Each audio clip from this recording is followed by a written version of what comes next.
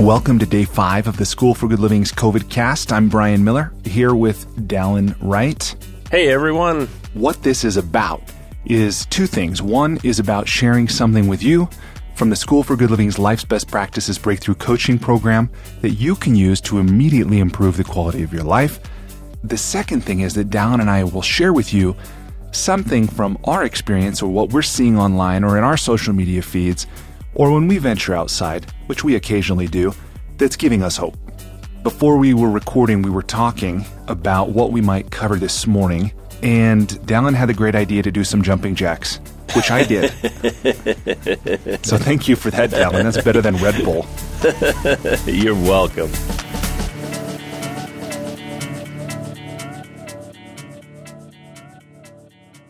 Yesterday, we talked about our physical health and well-being and the importance of moving our bodies to our overall health and its connection to our mental health and well-being. One thing that I didn't say about that was the great thing that happens when we get our heart rate into the cardio zone. I think it might be worth touching on for just a moment right here. Exercise intensity. This is from the Mayo Clinic, that you can calculate your maximum heart rate, which is not exactly what I'm suggesting you reach, by subtracting your age from 220. So, for example, if you're 45 years old, you subtract 45 from 220 to get a max heart rate of 175. This is the max that your heart should reach when you exercise, according to the Mayo Clinic. But aerobic activity, which, Dallin, this is amazing. On the Mayo Clinic's website, they recommend getting at least 150 minutes a week of moderate aerobic activity. Yeah. 150 minutes a week. Yeah. Well, when you break it down to what you need to do, they need to fix that stat. They need to break it down into Netflix minutes or episodes. And then it's easy to comprehend. Yeah, then we could all relate, right? Exactly. But they're saying brisk walking, swimming, mowing the lawn, which it's a little early in the season for a lot of us to mow the lawn. I mowed this weekend. Woo! Man, that made me feel normal. That was awesome. I could pay somebody, but I love getting out there and mowing. It's just fun. So the Mayo Clinic here is recommending 150 minutes a week of moderate aerobic activity or 75 minutes a week of vigorous aerobic activity. And I'm just looking for how they define these things because we've talked about the max heart rate. So they just give these guidelines of saying, here are some clues. I love when people offer me clues to help you judge your exercise intensity. That moderate is that your activity feels somewhat hard, your breathing quickens, but you're not out of breath. You develop a light sweat after 10 minutes. You can carry on a conversation, but you can't sing. Those are more than clues. Those are pretty good guidelines, I think. And then vigorous exercise activity, they say it feels challenging, which getting out of bed feels challenging some days, many days. Especially now. Here are clues that your exercise intensity is at a vigorous level. Your breathing is deep and rapid. You develop sweat after only a few minutes of activity, and you can't say more than a few words without pausing for breath. I like that, but again, I would love it if they said, do you remember that scene from Rocky where he's chopping wood and running through the snow in Siberia? That's vigorous. Oh, I would think that would I didn't think that's intense. Do you think we cross over into that? That could be. I think so. I mean, wasn't that, he's run up a mountain. He did so many things. How could he not win? Yeah. But the point is, all of that we just researched and read through, as much as we talked about getting either outside or inside, if you have a treadmill or a bike or an elliptical or something, that you can get your heart rate elevated. The benefits of that can be enormous, both physically and emotionally, especially during this challenging time. Before we get into a routine as it relates to regular exercise, whether it's strength training or whether it's cardio, we can feel resistance to doing it. And it's the pain of overcoming that inertia. But then once it becomes a part of our life, we feel crappy if we don't do it. So there was a point where it's like it feels crappy to do it. But then you're like, oh man, I'm feeling kind of crappy today. What's going on? And then you look in your experience and it's like, oh yeah, I haven't done my exercise. Yeah, you're right. The hardest part is getting that ball rolling. But once you keep it going, you do it for a week, then you definitely miss it if you stop or something comes up. Yeah, that's the power of momentum and inertia And I'm often amazed at how inertia can refer to an object in rest remaining at rest, or an object in motion remaining in motion. In either case, that can work for you or against you.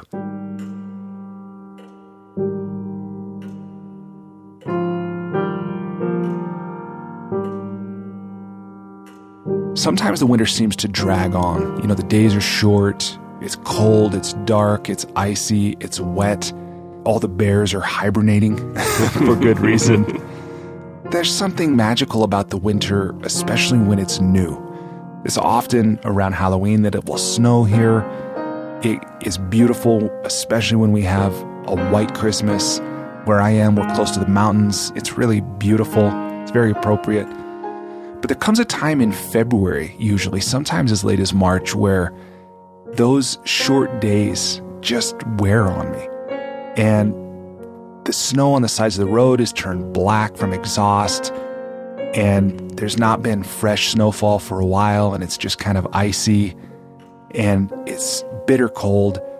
And as much as I know that life only ever happens now and that life is here in the present moment, I find myself wishing for something different. And emotionally, even though there are some beautiful days and we're not dealing with the physical winter like I just described, emotionally what we're going through with this COVID feels a bit like that. But I'm just ready, and I don't even want to say I'm ready for it to be over, because when I say that, I'm aware that's like I'm effectively saying I'm ready for my life to be over. But man, I'm ready for this COVID situation to ready for another season. Maybe I say it that way.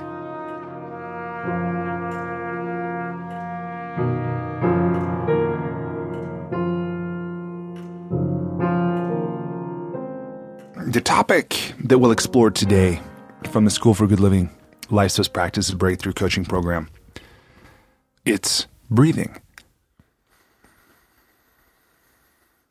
When I stop to think about it, it's one of those things that seems so little, that's actually not so little. Breathing is one of those things that we don't think about until it's not working as it normally does. The first thing you do when you enter this world is take a breath, and the last thing you do when you leave this world is to exhale. And even the words expire, and inspire, literally meaning to pass away or die, but also literally meaning to breathe out, and inspire, to breathe in, or to fill with spirit. And when I studied in Japan and I learned the word for breath was the same as spirit, I didn't think much of it at the time. But since then, it's come to feel really appropriate to me. Some spiritual teachers have talked about the breath as the intersection of the physical and the spiritual. There's a lot of our body's processes that we don't have much control over, necessarily. We can slow our heart rate down somewhat, but we do it through the breath. Things like our circulation, how our blood moves through our body, how our digestion happens. Of course, we can affect those by what we put in our body. But it's not something that's really under our conscious control. But our breath is this thing that has the ability to both accelerate so many of our processes or slow them down. It's the thing that can help relax us, or it can excite us. And it's such a powerful thing that, again, it's literally right under our nose, but we often don't think about it.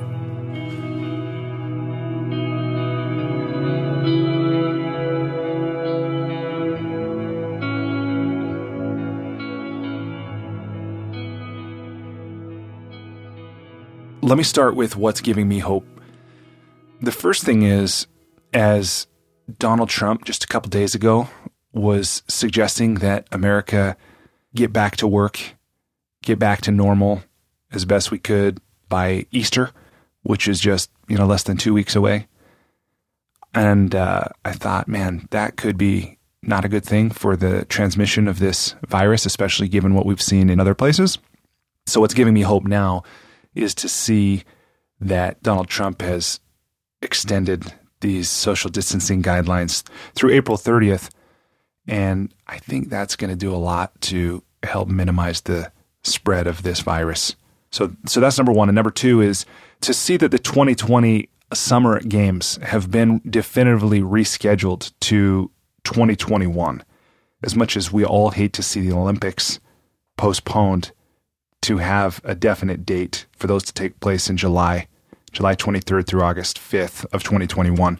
I think it's great to have this certainty, A, that they'll happen, and B, when. Something to look forward to.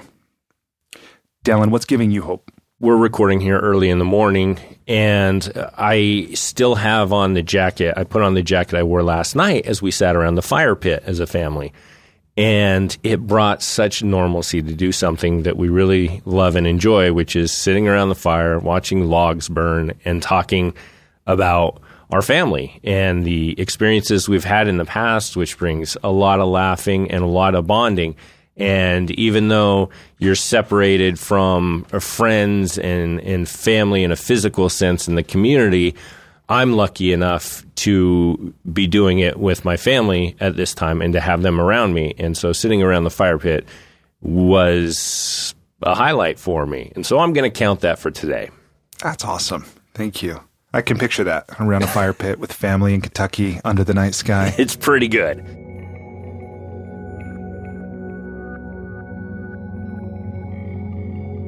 You can get a lot of benefit from conscious breathing, even if you're not doing something that looks at all like meditation. So for just a moment, I want to distinguish between consciously breathing and if you're sitting in a meeting, if you're on a Zoom call, if you're at the dinner table with the kids.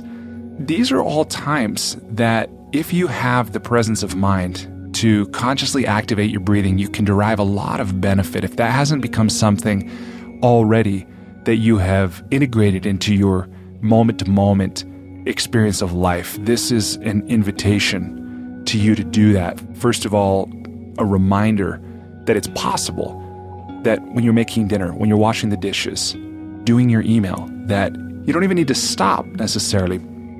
This is something I've learned over the years as I've practiced this, but where my eyes really started to be open to this was when I went to a heart math certification program and became a certified heart math trainer. And one of the things that I learned is that when we breathe deliberately this way, and especially when we focus our breath in the area of the heart or chest, that you can imagine your breath flowing in and out of any area of your body, which is interesting. You could picture your breath coming in and out of your forehead. It might sound strange. Your kneecap, your heart. That any one of these can be an entry point in your, at least in your imagination, and you'll get a somewhat different experience of breathing when you do that. But the science shows when we do breathe consciously, especially when that attention is in the area of our heart, that we create what scientists call a coherent field, which is the idea that anything that produces electricity, which our heart does and our brain does, produces a magnetic field.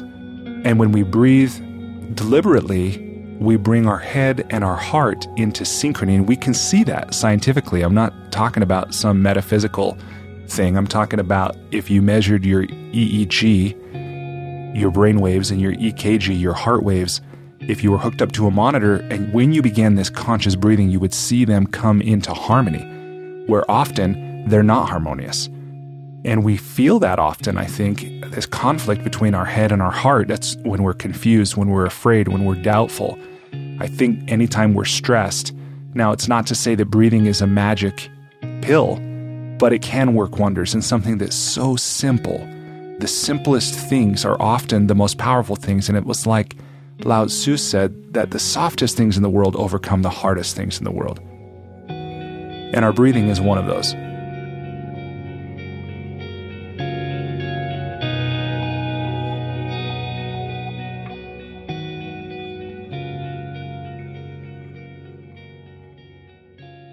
If stillness and silence is easily available to you, then here's what I invite you to do. First of all, I invite you to find a seated position that feels comfortable. And you can do it on a chair, you can do it on the floor, you can do it if you have some kind of a bolster for yoga, if you have a yoga mat. As you find a seated position that feels comfortable, recognize that if it's uncomfortable, you're either not going to enjoy it or you're not going to stay with it. And then start with balance. See if you can find what I call a point of poise. As you do this and you settle in, wherever you're sitting, see if you can lengthen your spine. Not stretch it, not to where it's ramrod straight or uncomfortable, but in the same way that there's a deeper breath probably available to you than what you might have been breathing before, see if there's a posture that's a little taller, a little grander, a little more magnificent. And here, just for a moment, turn your mind's eye to some of the Earth's natural wonders, either the Grand Canyon or the ocean or a mountain range, or maybe some of the wildlife, like a cougar or an elk or a lion or an eagle in flight or a whale, something magnificent. And recognize that in the same way these beasts or these creatures are beautiful, they're powerful, that you are too. And see if you can experience yourself as magnificent as any of these natural formations or any of these creatures, just while you sit here.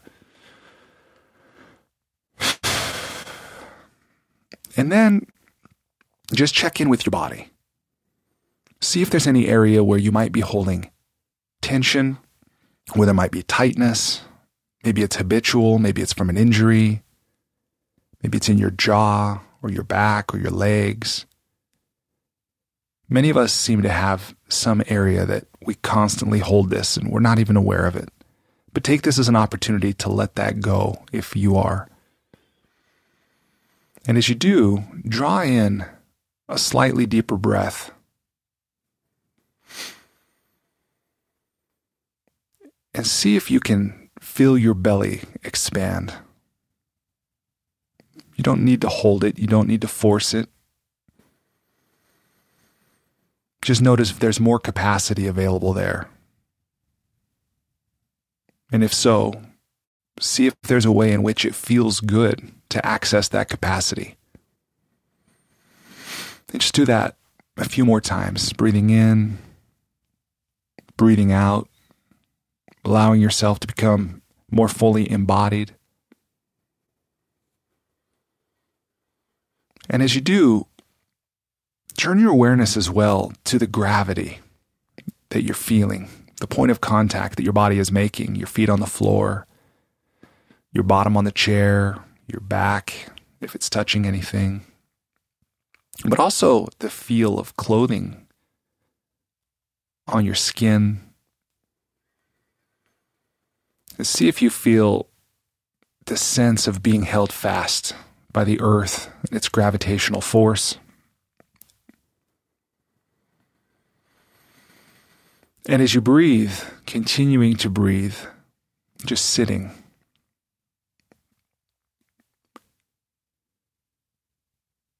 consider the gift that this moment is. That in some ways, when you're fully present, a sense of time might seem to dissolve, with no before and after.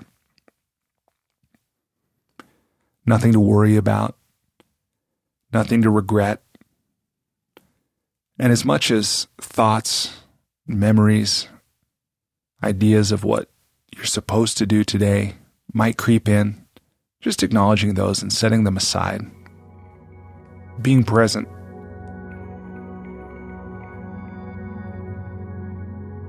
So if what we've done approaches meditation and that feels useful to you, I encourage you to continue in that direction. But I also want to remind you that the simplicity and the benefit of breathing is available in every moment. Something that can help you become more resilient, lower your stress level, make better decisions, have access to your intuition, be more patient, more kind, more loving, more healthy. Simply through this process that's always occurring, but often not, that we're doing consciously. I hope this was useful to you. I hope it was enjoyable for you. I thank you for spending this time with me and Dallin, and I hope you have a really fantastic week, whatever it looks like. I'm so grateful to you for listening to this. I hope it's been valuable for you.